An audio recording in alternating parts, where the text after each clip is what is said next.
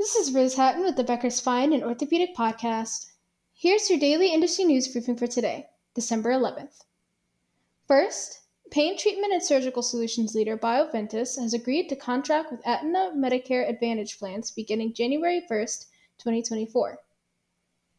Over 3 million Aetna Medicare Advantage plan members nationwide will have access to Durolane, a single-injection hyaluronic acid-based joint fluid treatment for patients with knee osteoarthritis pain. Durolane is now one of 2 single-injection HA products under contract, according to a December 6th press release from Bioventus.